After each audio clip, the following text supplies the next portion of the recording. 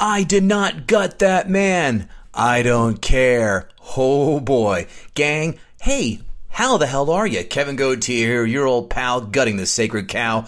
Wow, new episode. This is a doozy. This week we got David from Superhero Speak podcast on to take on our third X-Men film, and that's Days of Future Past. Before we get to it, I want to start off by saying thank you all for making last March our second biggest download month ever. We cannot thank you enough. Thank you so much for giving us an hour of your time and all the kind words you're saying. Guess what? We're now on the Metaverse in Facebook. How cool is that? Metaverse. Go find us in the joke with a $sign comedy club room. We're there.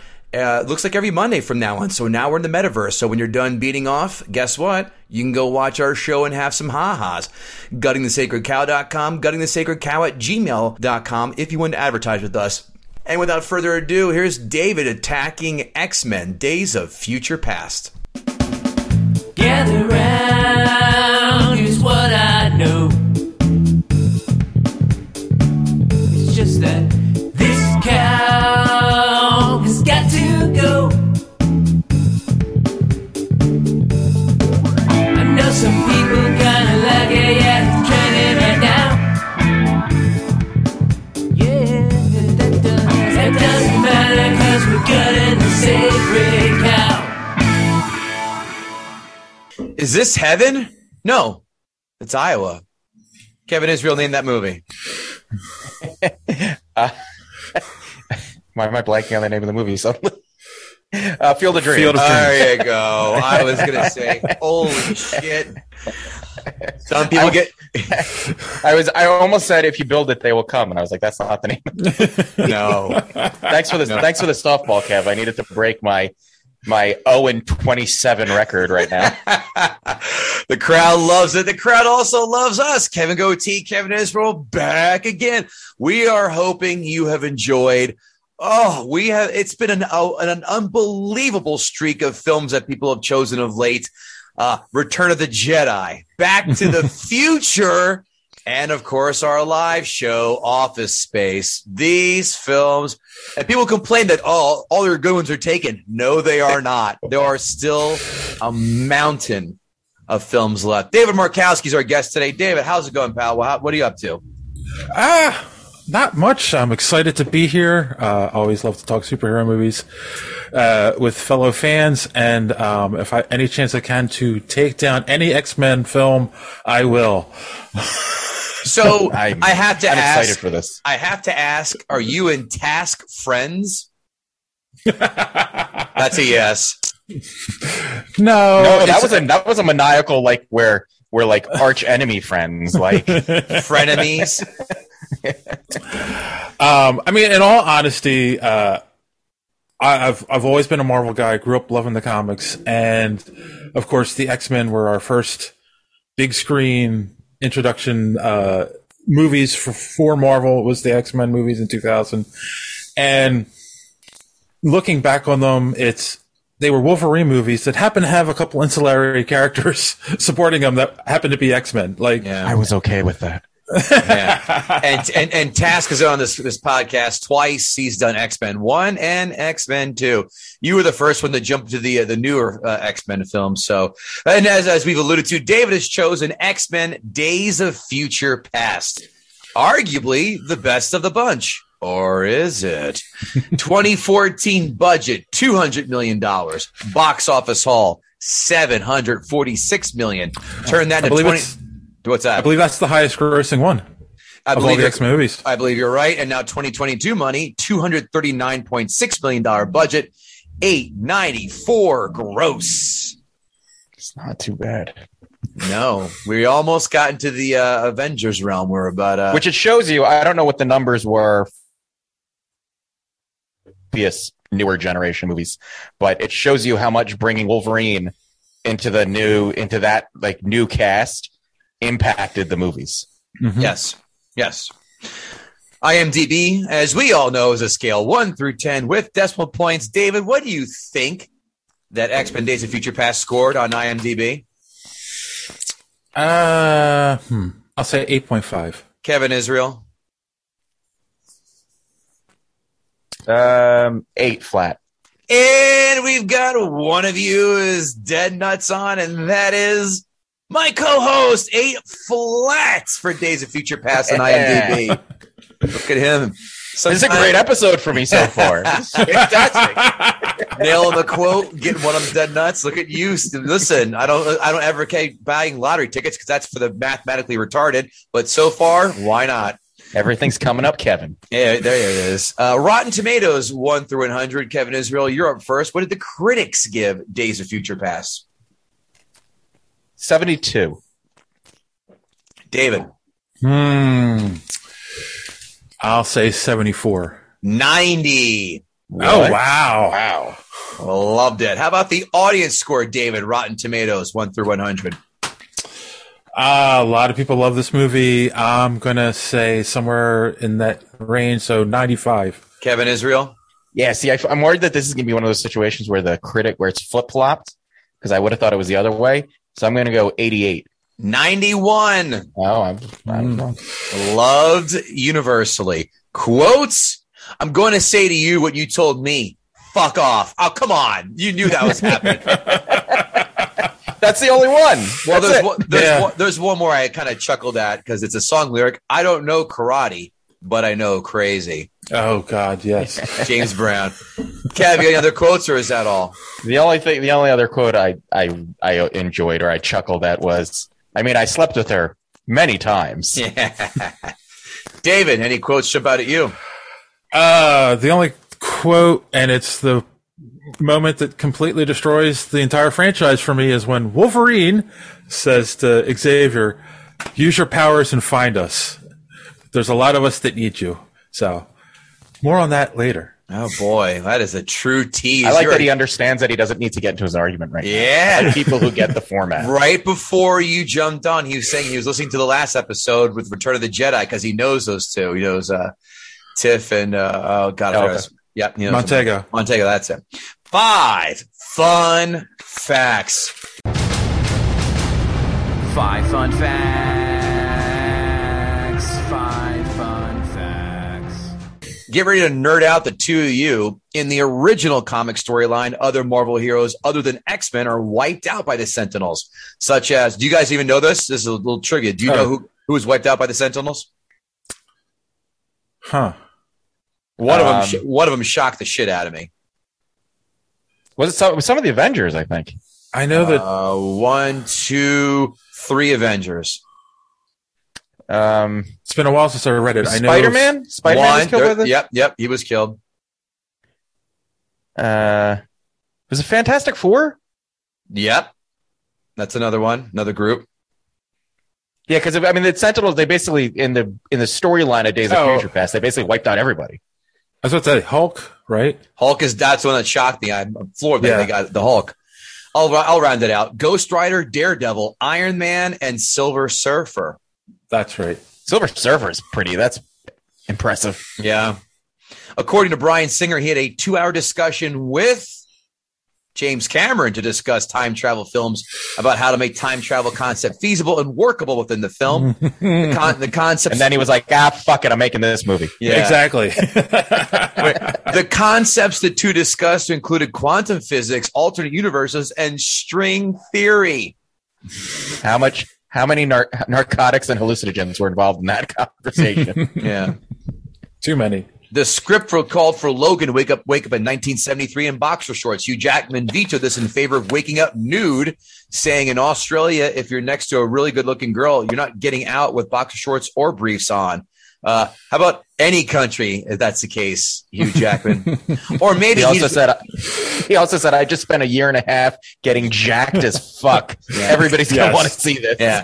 I can crunch walnuts with my butt cheeks. Pucker up, Buttercup. When Wolverine wakes up in the past, the woman in bed with him calls him Jimmy. According to the comics, Wolverine's name at birth was James Howlett. Yep, there you go. As his birth father was Thomas Logan, he inherited that surname. This is the longest fun fact, but I found this quite fetching. Quicksilver had been previously discussed as a potential character in both X-Men: The Last Stand and The Avengers, but legal complexities over the license to the character resulted in his omission from both movies. However, in 2013, Marvel and Fox, announced a resolution to the previous legal issues and that Quicksilver would appear in this movie as well as an Avengers sequel, though under certain parameters, no reference to Quicksilver's membership in the Avengers can be made into an X-Men movie, and no allusion to his relations to X-Men or Magneto, the character's father, can be made in an Avengers movie. The rights agreement between Fox and Marvel even go as far as to stipulate the character cannot be referred to as a mutant in any Marvel film. Additionally, the day after the announcement of Peter's casting, Marvel and Fox entered into a legal standoff into provisions of the rights agreement for the character, including the issue of whether Peter should be allowed to portray Quicksilver in any other movie outside of the X-Men franchise, possibly necessitating another actor to play Quicksilver in any Marvel movie, resulting in two different versions of the same character appearing in two completely different franchises. Ultimately, Fox and Marvel decided to cast different actors in the part for X-Men and Avengers movies, with Aaron Taylor Johnson taking on the role in the latter sequel, thus preventing any connection between the two franchises and keeping the X-Men confined to a separate universe from those of the Marvel Cinematic Universe. The party of the first part shall tell the party of the second part at no time sooner than 12 o'clock, but later than 12:01. And now all of that is moot. Yeah, I was about to say, and then Disney said, screw it, I'll just buy Fox, and now we own Disney it all. just threw its dick on the table and was like, look at this. And now it's time for everyone's Ask a Question to David Markowski. It's time for Ask a Gutter. Ask a Gutter. You gotta ask a gutter. For at Superheroes Speak, this is from Brandon Oglesby at Newark Knight. What was the biggest comic book sin? Logan being sent back instead of Kitty, or Xavier being able to walk? Wow, that's a good one. I think I would because both of them I think hurt the movie, but I think Logan being sent back is, to me, the bigger sin, as opposed to Kitty, because that gets right off into one of my issues with the whole thing. Is all right. Okay, all of a sudden, save it for the issue. Yeah. Save it for the issue. Okay, got it. All right. Next one at Lord Snurts. Kudos for taking on one of the good X-Men movies. Who's your favorite mutant? How do the movies fail at the portrayal of said character? For example, Archangel is a complete badass in the comics. In the movies, he's a background character or a henchman. So who's your favorite movie, a mutant, and how do the movies fail at the portrayal of said favorite character? I think I would go with Bobby, Iceman, in the movies, because again, he's relegated to a background character, where he's, in the comics, he's usually written as like a teenager and who's like full of life and usually the upbeat character, especially in all the early X-Men books. And he was just background character, and then they killed him multiple times in this movie. So, gotcha. Bango 2331, no questions this time. Just excited for the X-Men episode. I like both of the First Class movies. And Matt Dawson writes, that's right, we only acknowledge the first two. Fair point. Next one at Ken Bjorn Turner. Gah, I hated the Sentinel in Days of Future Past. We waited years and years for them to appear in the movies, and they gave us those craptastic things. I know they have to make changes from comics to movies, but damn it. I'm still waiting for a movie that copies the look of the Sentinels from the 90s animated series. Agreed. For Superheroes Speak, if you could pick the main villain for Disney's first X-Men movie, who would it be? Says Taco Shirt Krillin. That's a tough one. I don't know if they're going to do Magneto, since they've done him. They've done Apocalypse. Mr. Sinister would be cool, but I don't know if they would get away with him. So I'll say Mr. Sinister. I'd like to see how they pull that off. But if you're reintroducing the X-Men, it's hard to have someone that powerful that quick. So. And at Lord Snurts says, and why is the correct answer? Mr. Sinister. So you are tapped right into this universe. I feel like the fan base has been champing at the bit, as Kevin Gauthier likes to say. Yes. For so long to get Mr. Sinister in. And I think the average movie-going audience, and I think that's one of the reasons they always pick the characters they do, is how easily could the average movie-going audience digest a character? And I think Mr. Sinister would be a tough swallow. I know nothing of him. This is not my forte as much as it is the two of yours. So, is that the Sinister Six guy? Is that I assume the case? No, he's another mutant, very powerful mutant. And it's funny too because I used to think that, and then they introduced the multiverse, and I'm like, anything's on the table now. Like, yeah, no, you're right. You're right. I think we've come a long way in what an audience can handle as far as just wackiness in comic books go. But I'm sure we'll see him. They'll obviously redesign him because he looks. Oh yeah, his look wouldn't work in the real world 3 dimensions. How about Sabretooth? How about we do him right this time? Sabretooth would be great. I mean, Sabretooth's a great character. I think they got closer to him in with the Liev first Schreiber. Yeah, in the first X-Men movie. No, that was Liev Schreiber. That was Taylor. What was his name? Physically, physically, perfect. Yeah. Yes, the look was good. Characterization, I don't know. Too much of being Logan's brother, I thought. Or Omega Red. Is that another one that we would get? Omega Red would be good. Yeah. Gotcha. Yeah. I guess not. I'll go fuck myself. Okay. That's going to do it for this section of Ask a Gutter. So before we get to David Markowski talking about why he hates Days of Future Past, Kevin, let's talk about something that we all can agree is fantastic, and that's Athletic Greens. You know them. You love them. You drink them every morning. I know I do because I love how it's one-stop shopping and just less than $3 a day for all those multivitamins. Was it 30 multivitamins and such? I mean, what a deal is that? Kevin, what about you? What makes Athletic Greens so important it's your day? It's convenient. It's easy to take. You just take it in the morning with a cold glass of water. It's just a quick shot, and it tastes good, which is crazy because so many supplements are awful to drink that you usually have to hold your nose. But Athletic Greens tastes good. It tastes like it's a healthy drink, but it doesn't taste horrible like chalk or like bark. So that's a huge plus for it. Over 7,000 5-star reviews can't be wrong. I mean, the creator decided to start his own concoction after trying $100 worth out on his own version of supplements and found out this is a hell of a lot better. It's keto-friendly, vegan-friendly, non-GMO, sugar-free, all that good stuff. AthleticGreens.com is giving you, the listener, 5 free travel packs and a year's supply free of vitamin D. All you have to do is go to athleticgreens.com/GTSC. That's athleticgreens.com/GTSC. Kevin Israel, let's let Sabretooth out of this cage and thrash around and maybe do a berserker barrage on it. So time for David Markowski to got the sacred cow.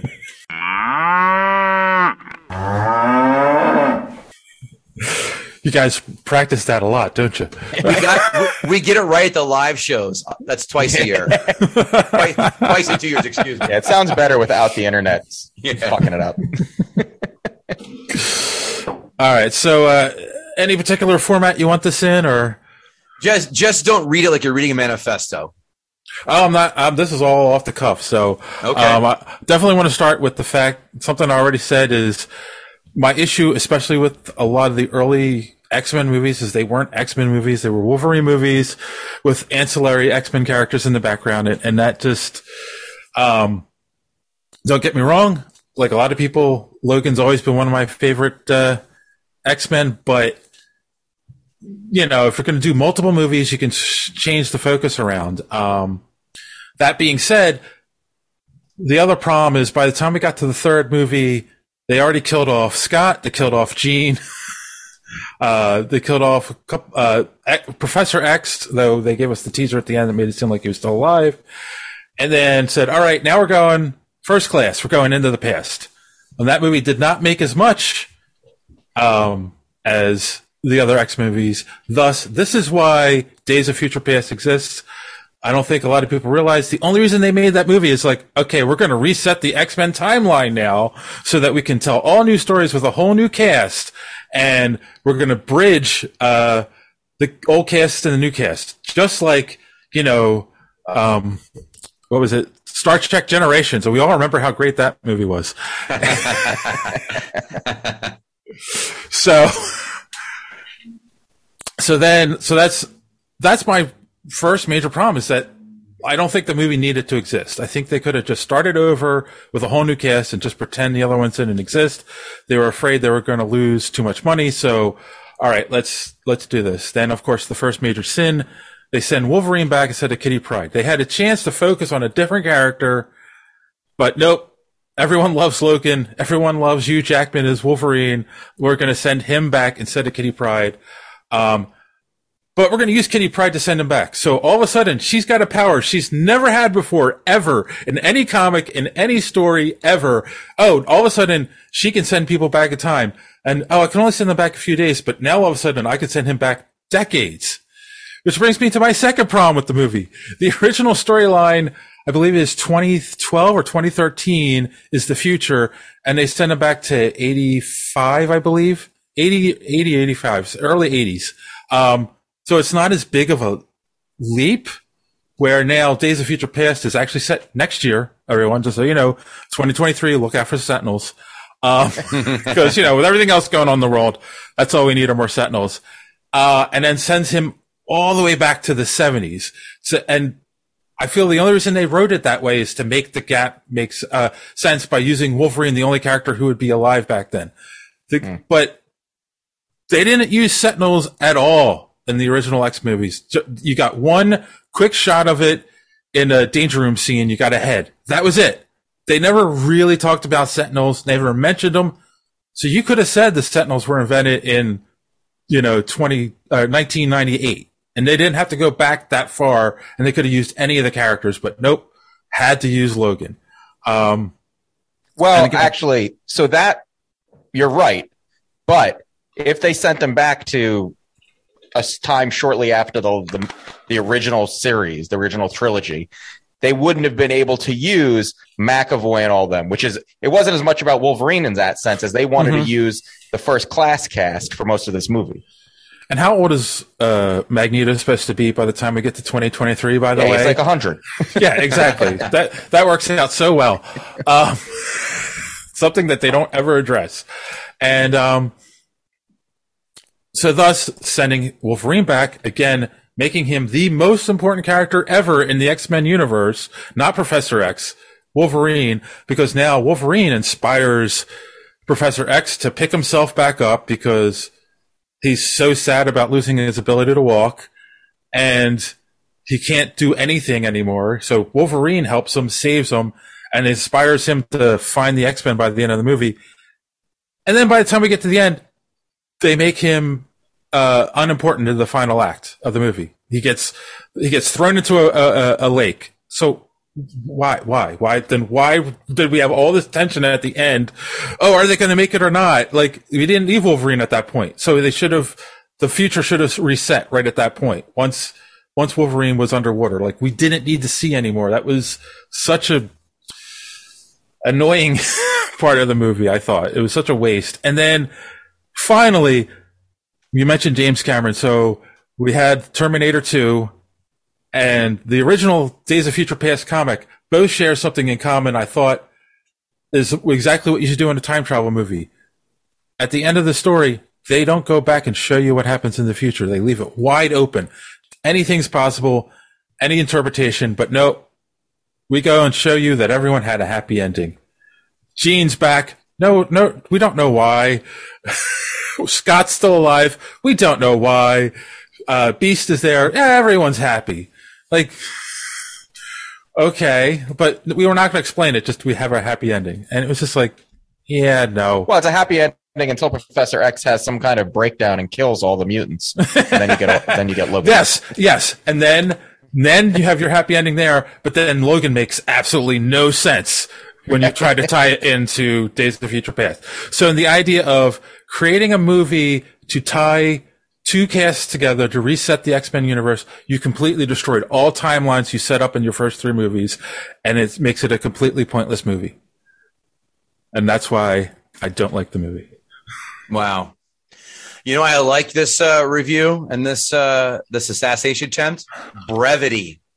Succinct. I like succinct. Me too. I've been thinking about it for a week. You filtered the shit out of it, and goddamn, I'm a sucker for filtering. Give me a number 1 through 10 of your score on this film. And that's the thing too. I also want to point this out. In all honesty, at the time when the movie came out, I, like everyone else, it was like, oh, they're taking a comic book story and they're bringing it to life, finally using a story. They made some changes, blah, blah. I would have said 8 out of 10 back then. Now looking at how they're doing comic book movies and how everything has changed, and I don't see Marvel pulling off a movie like this just to like appease old fans and new fans. I would say I'll still be fair because a lot of people like it. I'm going to say a 5. Well, don't be fair because people like it. Be fair if you do or don't like it. All right, a 4. Okay, see? Why do I have to coach your true why is it always taking a minute to coach the real You have score to make of them? people feel okay with hating something. Yes. Hey, you know what? I'm going to have a lot of fans on my show mad at me after they listen to this. So. Excellent. That's the goal. Well, go ahead. One of the guys who works for our website, who writes our comic reviews, he's a huge X-Men fan, and he says this a lot, and it's so true that X-Men fans are continuity whores because it's so important in the X-Men storylines. They're very true to them. So it's like, exactly. So how can you like this movie? Because they went and said, continuity doesn't matter. We're resetting. They pulled a Crisis DC event in their movie right. So they could reset them.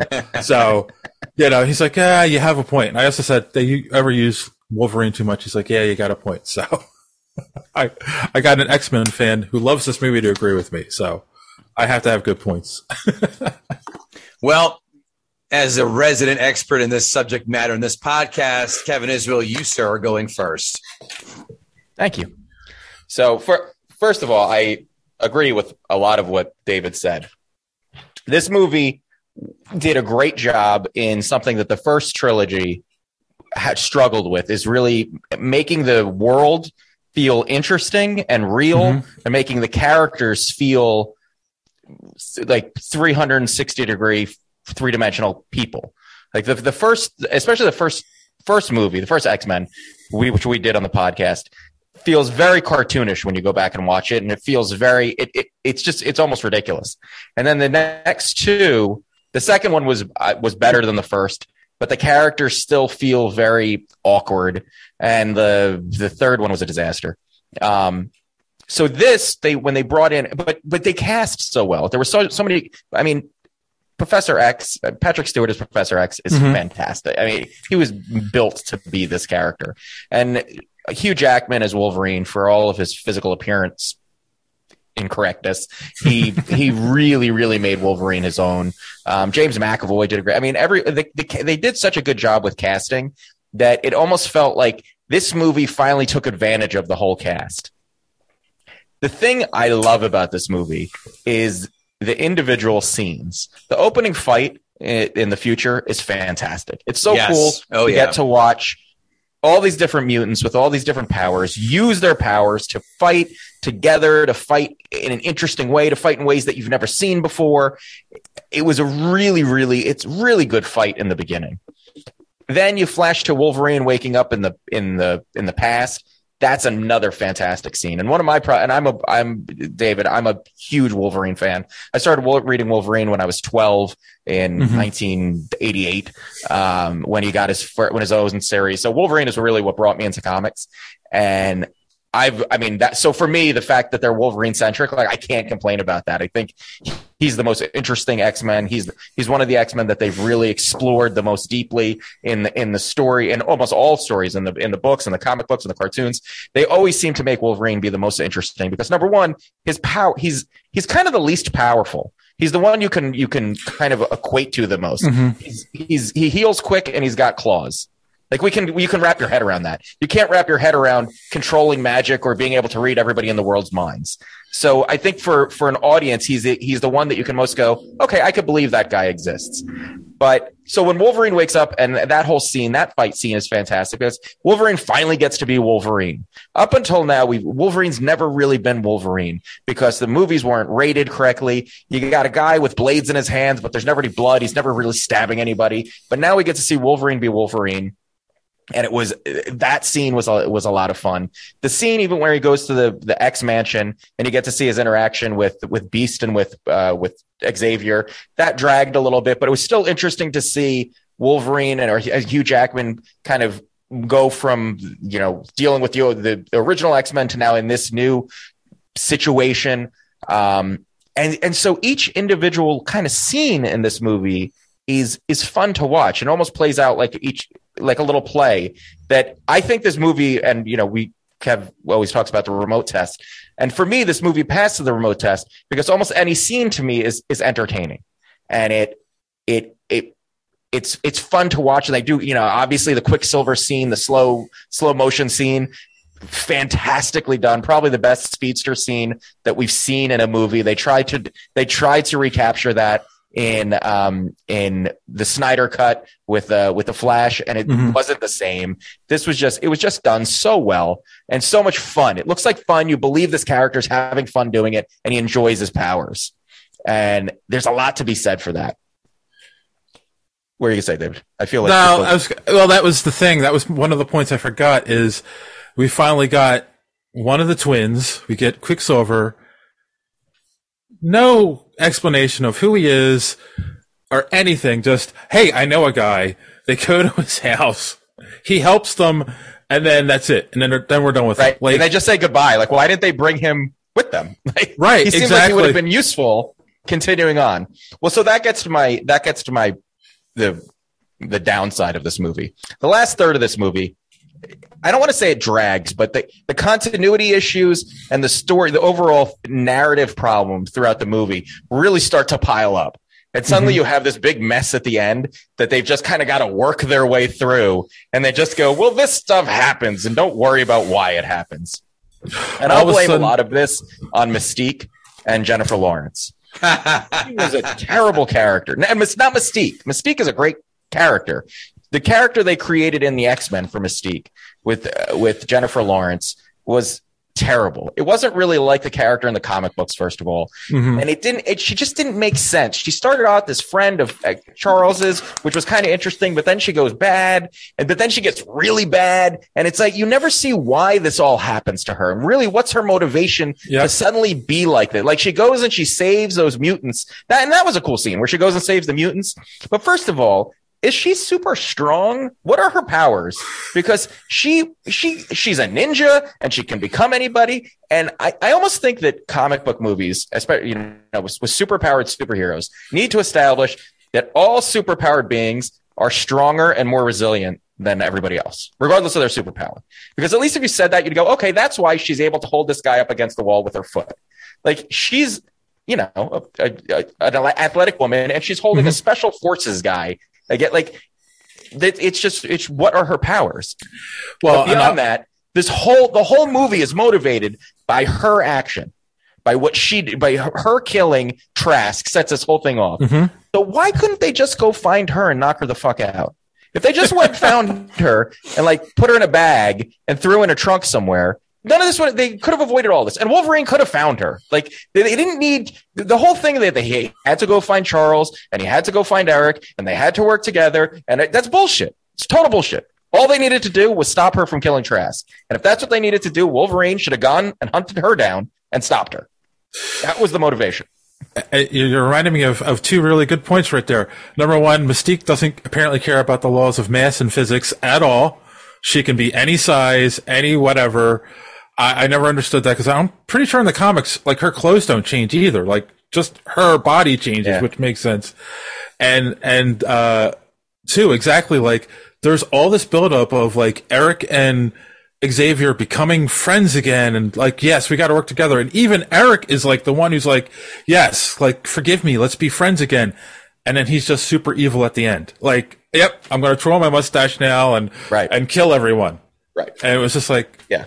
Wow. And you're absolutely right about Wolverine being completely pointless by the end of the movie. And I feel like that happens to him a lot in these movies because, again, he's a character of violence. His main power is being able to kill people. He's a murderer. And so if you're trying to make these movies that are PG-13, and you want them to end up having some kind of decent theme at the end, his resolution would be murder everybody. He's got claws in his hand. That's what he would do. He would kill everybody. So you almost always have to take him out of the picture. It's almost like like they took Thor out of before Civil War happened because they were like, well, whoever has Thor is going to win. So it's almost like you have to take Wolverine out because it's just going to get too violent. Yep. So the movie itself plays out very strangely because it starts off as a series of really cool scenes. And then once you get the mystique factor in, the movie really starts to kind of stumble over itself because, again, the time travel, I can't believe that anybody spent any time thinking about this time travel physics in this because it doesn't make any sense. No. And then the movie ends, and I think it was interesting that they pulled him out of the river. But then you see her look, and her eyes go yellow, and his eyes go yellow, and it's Mystique, and it's like, well, okay, but what does that mean? How does he end up with his adamantium? Exactly. She still ends up doing this? It doesn't make any sense. And then he wakes up she gives him to the Weapon X program. Like, it doesn't make sense. Now, I disagree with you. I did like him waking up in the future and that moment. I really like that moment where he looks at Charles and Charles must go into his head and suddenly realizes. Now, again, it makes absolutely no sense. Why does Charles suddenly know what he went? Why does he know about this? Why does he understand that this other alternate timeline never happened? My only explanation for it is, and this is how I always looked at this movie, that this created a whole new timeline. This did not go and correct anything we'd seen beforehand. This created an entirely new timeline that we'd never seen before, and almost to what MCU is doing with the multiverse. But they didn't think the audiences could handle that, so they just said then we don't need to explain it. But I feel like that's what it was. It was a whole new timeline that was an offshoot of the other two, and it could have led to a whole new series of movies or a past movie, whatever. But that's the only way you can explain it. So, in summary, this movie is a great experience if you're willing to watch it for its individual scenes and most of its character performances, except Mystique. And I do enjoy it. I enjoyed watching it again. I'd say 75% of the movie I really enjoyed, but that last 25% of the movie just falls apart so badly. And it's all because the narrative string that was running through this movie is so weak and so convoluted. And they were trying so hard to fix things and to rework things while keeping everything else together that the movie falls apart by the end. And it's just not a satisfying ending. And that's almost why they had to do that, him waking up in the future, just to be like, look, everything's happy. We know it didn't make sense, but everything's happy. So don't look at the man behind the curtain. And that's what we got. But I still enjoyed it. I did see a lot of you start to see a lot of the bruises and bumps in it when you start watching and analyzing a little more. But I did enjoy it. I still really enjoyed it. And I think they did Wolverine really well. They did so many characters really well that for me, the movie was enjoyable. The movie was enjoyable as a part of the whole. The whole was not, but the pieces that made it up were very enjoyable to me.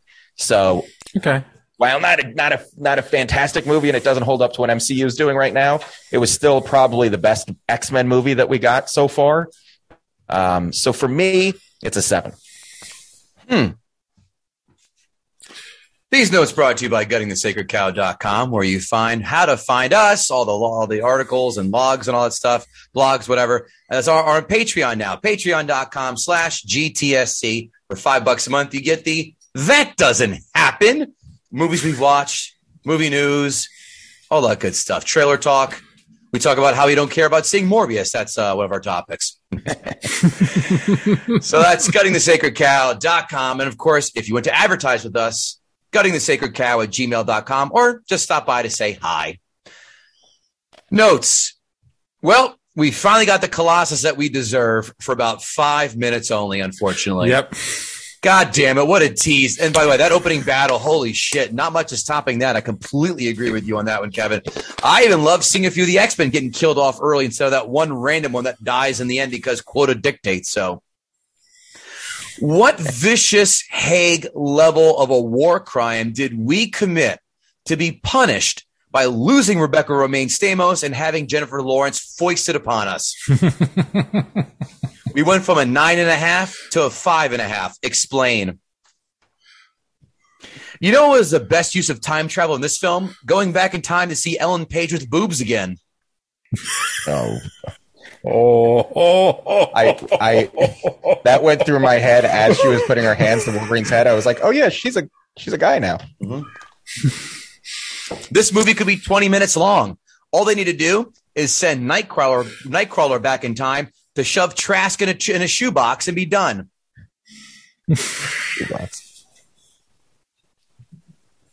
I'm writing jokes for this one, Dave. You better be careful, or Will Smith is going to come smack you. I'm not worried about Will Smith. I saw it. There we go. We made it 57 minutes before we got a Will Smith reference. Hey, I'm from Philly.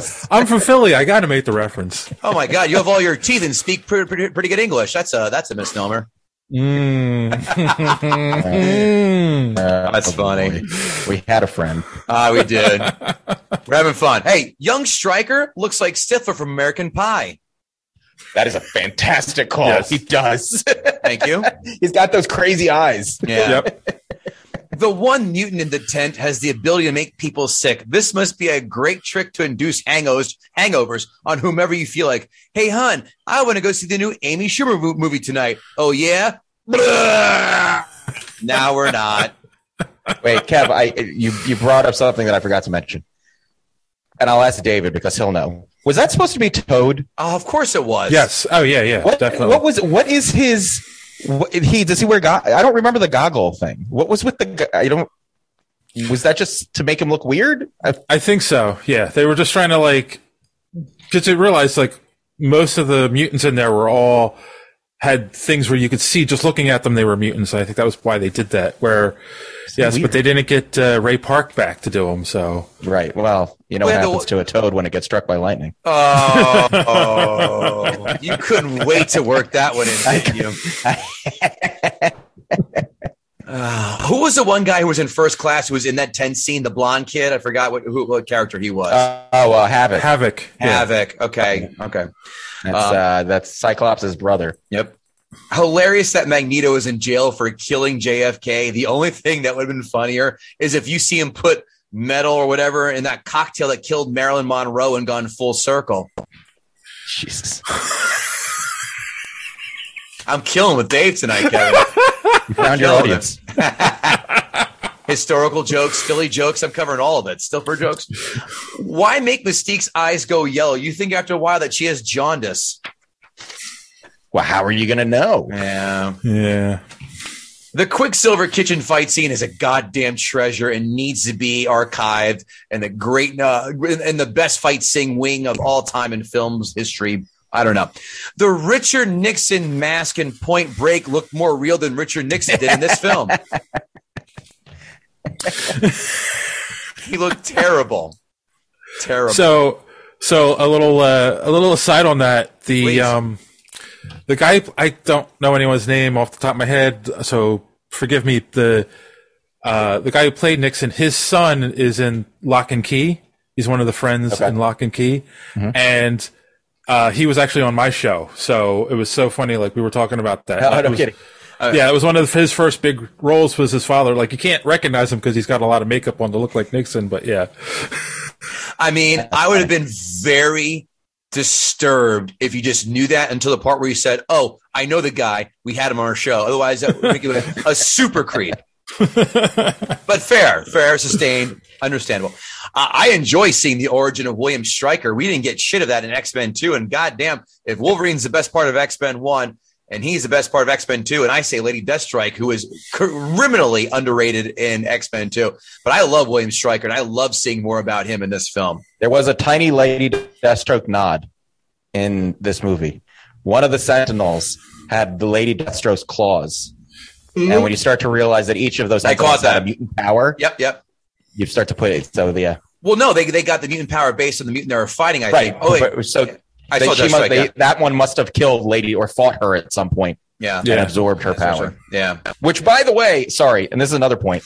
They said how it was Rogue, not Rogue. They said it was Mystique that, she can become anybody, so they get her power. That's Rogue's power. They should have killed Rogue to get. This should have been based around Rogue and not Mystique. Anyway, sorry. Go on. Do you know there's a Rogue cut for sale to buy of this film? Because there's a short scene with her in it. I'm glad there's not, because boy, Anna Paquin, Rogue's power is that she sucks the power out of people and whatever. Anna Paquin sucks the fun out of everything she's in for me. Sucks the life out of the scene.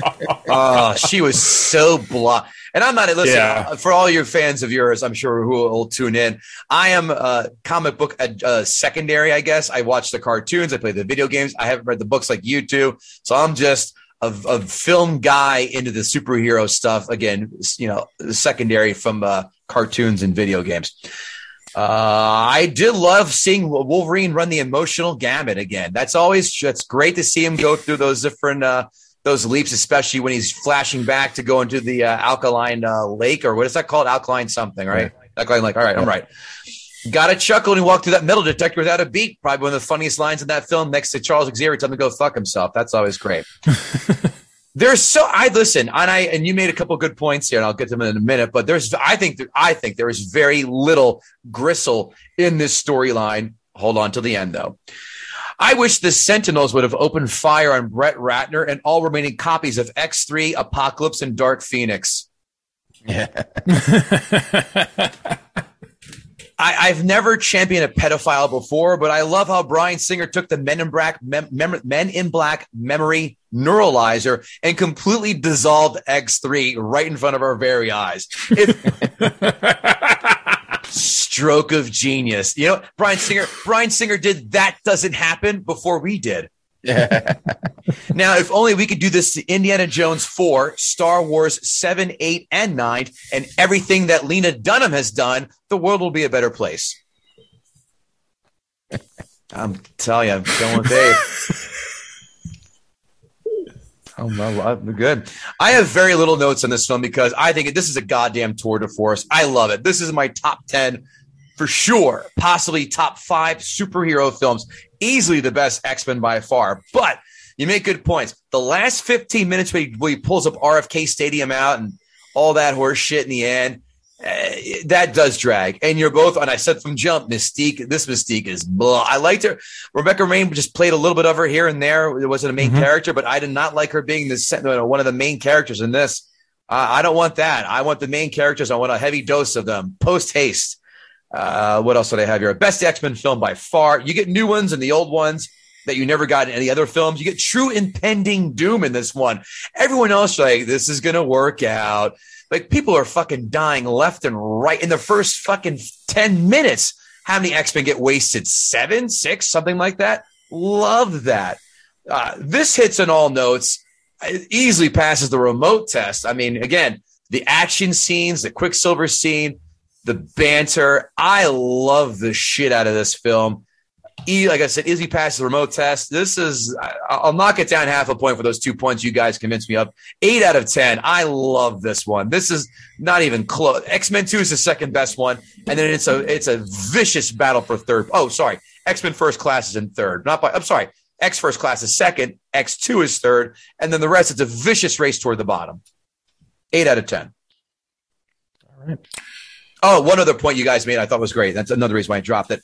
Everyone happy at the very end. And for what reason? Except for we're all like, yay, Brett Ratner doesn't exist. But none of those characters showed the reasons why they're happy that, wait, I'm back. Why? What happened? They would address that. I would easily make the 8.5 again, or even the 9, but love this film. Let's see what the guys and girls who need to use 6-syllable words and pontificate for 8 paragraphs and just bloviate bullshit. Critics 5-star reviews. Critics 5-star reviews. Critics 5-star reviews. Critics 5-star reviews. A successful attempt to right the wrongs of The Last Stand addressed the continuity issues between the original trilogy and X-Men Origins. I noted they had not commented on the Wolverine films because they all stunk except for Logan. Oh, that's the other one too. That's That's in the mix. How dare I forget that one? Apparently, David does not agree on Logan. Okay. One of the darkest and most complicated stories in the Marvel Universe has been successfully translated to the screen. Despite being plagued by some familiar problems in Bryan Singer's X-Men movies, this thrilling time-traveling adventure combines the cast of two eras in the franchise for possibly the best installment yet. X-Men Days of Future Past sticks its fingers in its ears and yells, nah, I can't hear you, when it comes to preserving the continuity of a film series that has been drudging on for a mind-numbing 14 years now. Critics, 1-star reviews. Critics 1-star reviews. Critics 1-star reviews. An appalling bloated film. This franchise is vast and twee and over. This isn't a bad diversion, and it'll drive all the thoughts out of your head for 2 hours. But ultimately, all you can feel is the pressure as it tries to break your heart. Stop it. Stop it. You went Broken Heart. You go and trot out Apocalypse because that had such promise. One of the baddest motherfuckers of all. And that film was worse than getting whiskey dick on your senior prom. It doesn't so much revive the franchise as it confirms that it's still breathing. Barely. How do you screw up a movie starring James McAvoy, Hugh Jackman, Michael Fassbender, Nicholas Hoult? Who the hell's Nicholas Hoult? And Peter Dinklage, to name a few? I'll give you a hint. The script. Nicholas Hoult is a beast. Okay. Good point. The only thing missing from that review was a spinning bow tie and a seltzer spray bottle. Amazon 5-star reviews. Amazon 5-star reviews. It's time for Amazon 5-star reviews. 5-star reviews. Yes, and yes. I am such an X-Men fan. This film has been awesome. It's my favorite X-Men so far. Signed, Daniel Bryant. Wow, I thought the few wrestling fans in this room may get that. Wow, I took my daughter to see this on the big screen. We were both blown away. I have to see every comic book movie for home viewing. Why would you not see in the theater? This movie is a 10-star Marvel movie. It's the solo Wolverine we've wanted to see. Solo Wolverine. They did that. His leather jacket in this is awesome. I can't stop looking at it in the picture behind me. You wore it the other night to the live show. Close. It was very close. I know. While my internal 8th grader wanted giant robots, my internal 40-year-old thinks that may have sucked in today's day and age. They wrote a compelling story covering multiple times and timelines, the same characters with different actors that shouldn't have worked at all. And it worked almost seamlessly. And the acting quality is almost over the top. Fassbender, McAvoy, Lawrence, Page, and Dinklage, with a side of Sir Patrick McKellen. Well shot, well written, outstandingly acted. Yes, please. I'm not used to all that quality in X-Men movies. This person gets excited when the new TV guide comes in mail, I bet. He's like Steve Martin and the jerk. The new phone books are here. The new phone books are here. I'm somebody. Johnson, Naven, R. This, in my opinion, we know it's your opinion because you're writing it, dickhead, is the best X-Men film produced and manages to fix the timeline from the awful X3 film. I can't wait for the next film with Apocalypse, who is, in my opinion, the best villain in the X-Men face. This review did not age well. No. Kevin Israel, I'm going to start off at the top with your favorite, Amazon 1-star reviews. Amazon 1-star reviews. Amazon 1-star reviews. Amazon 1-star reviews. Amazon 1-star reviews. The price to rent this movie is ridiculous. Same price for every movie. Pretty much. These prices are why people pirate video. Should be 99 cents to rent an old movie. I hate to see how he's dealing with the gas prices right now. I just booked my flight to Vegas and had a fucking coronary because of the fuel costs. Yeah. Oh my God, I'm sure. I'm sure that hopefully it drops, I can cancel and rebook it. Next one, very childish. Signed, Pee Wee Herman.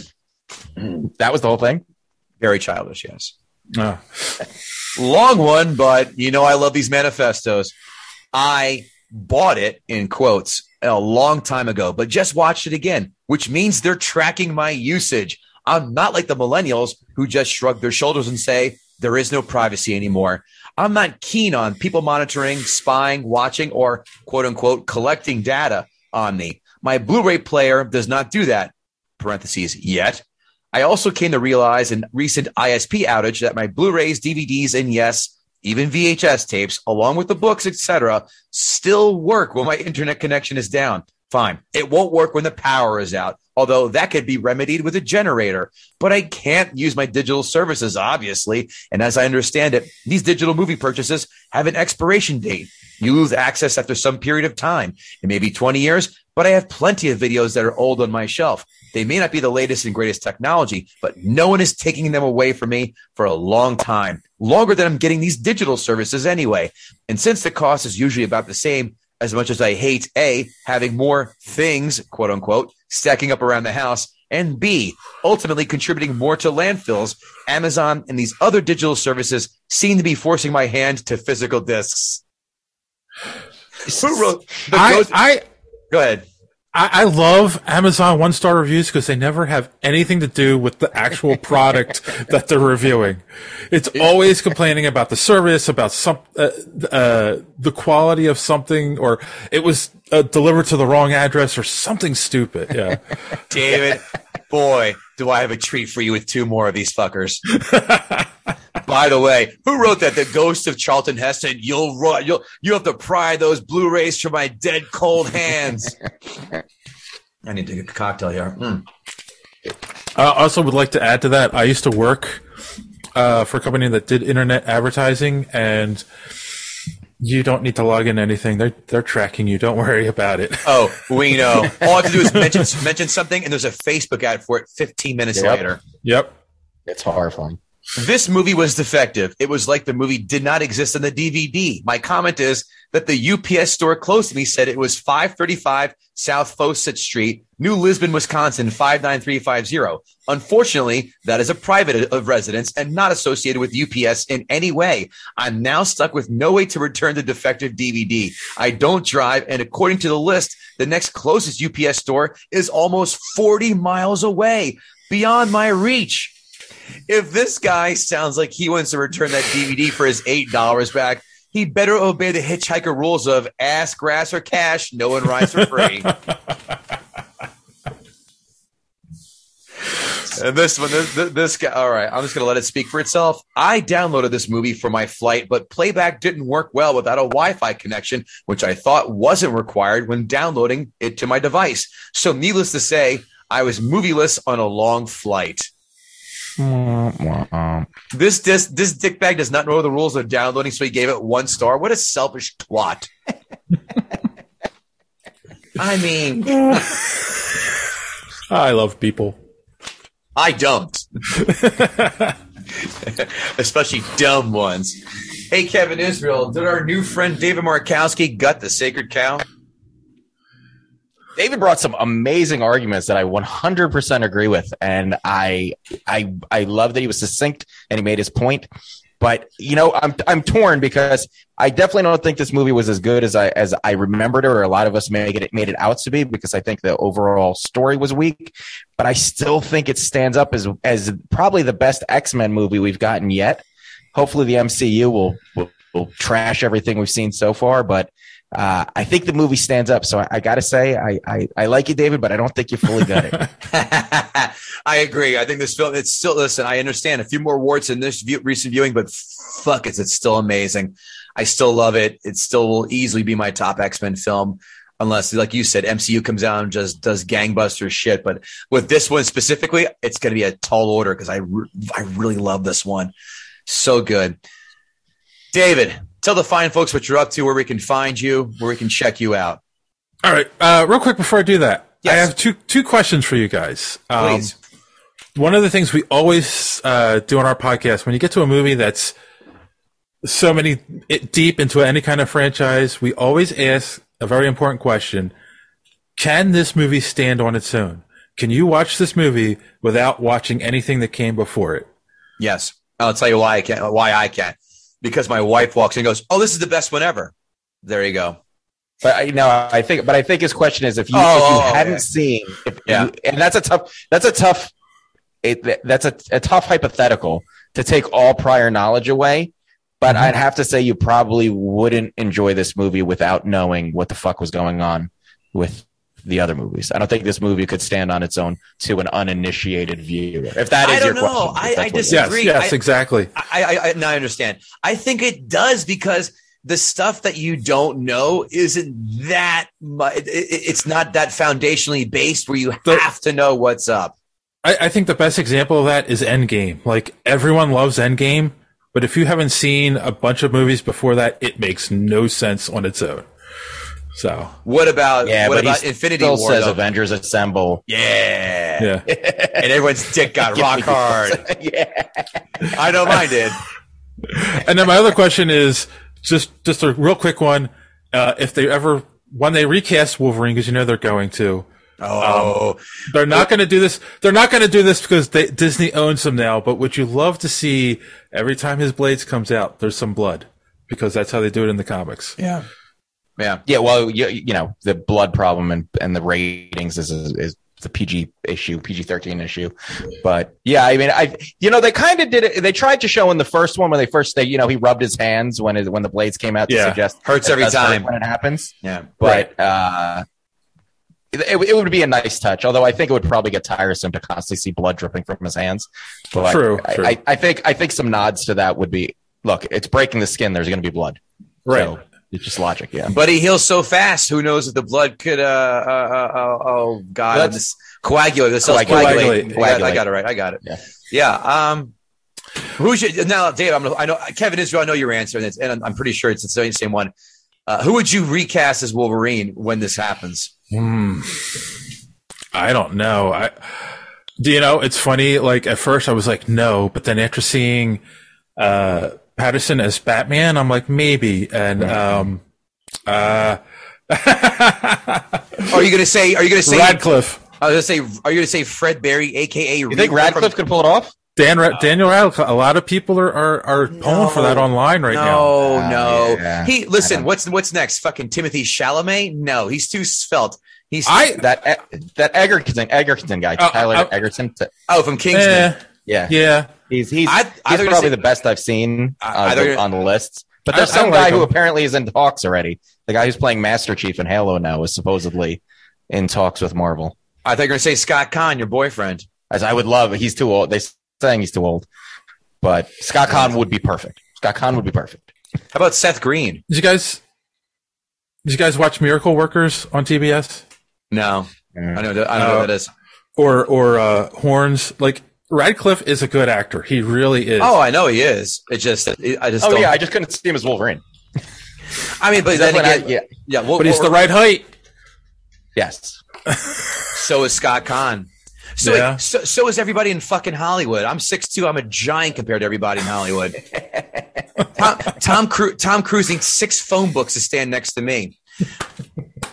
I mean, but that motherfucker can act, and boy, does he make good films. And it is a sin that I have to wait this long for Mission Impossible 7. Dave Markowski, tell us for the first time where we can find you, what you're up to, all that good stuff. All right. So if I haven't turned you all off, you can find my podcast. Best place to go is superheroespeak.com. You can find links to all our social media at the top of the page. Of course, the podcast every week, comic book reviews by our good friend D Square. And also look me up on Twitter at Superhero Speak. Actually, we're at Superhero Speak on all of the social media, so we're easy to find. Listen, you did not turn anybody off. I dare say I thoroughly enjoyed you. I'm sure Kevin did as well. Absolutely. You were great. That would be silly talk to think that. Maybe Task is pissed because he's our resident X-Men trasher. You came in and kicked the doors down in that fucking franchise again. And I have to say, Don, after you listen to this, I hope we can still be friends. Kevin Israel?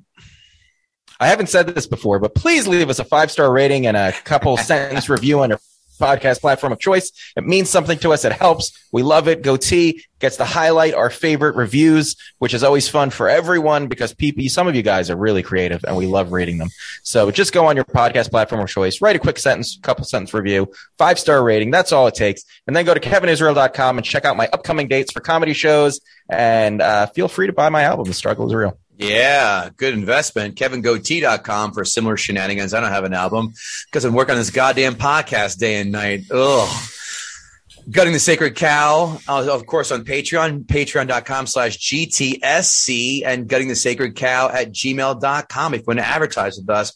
And listen, tell your friends, for Christ's sakes. This is a great show. Right, David Markowski? Yes. Kevin Goatee, Kevin Israel, Dave Markowski. Thanks for coming on, man. This is a joy having you. We're going to have you again. Yeah, thanks for having me. Yeah, great. Thanks a lot, David. You were great. I love being on a show that I don't have to do all the work for. Isn't it nice? We'll see you guys later. Take care.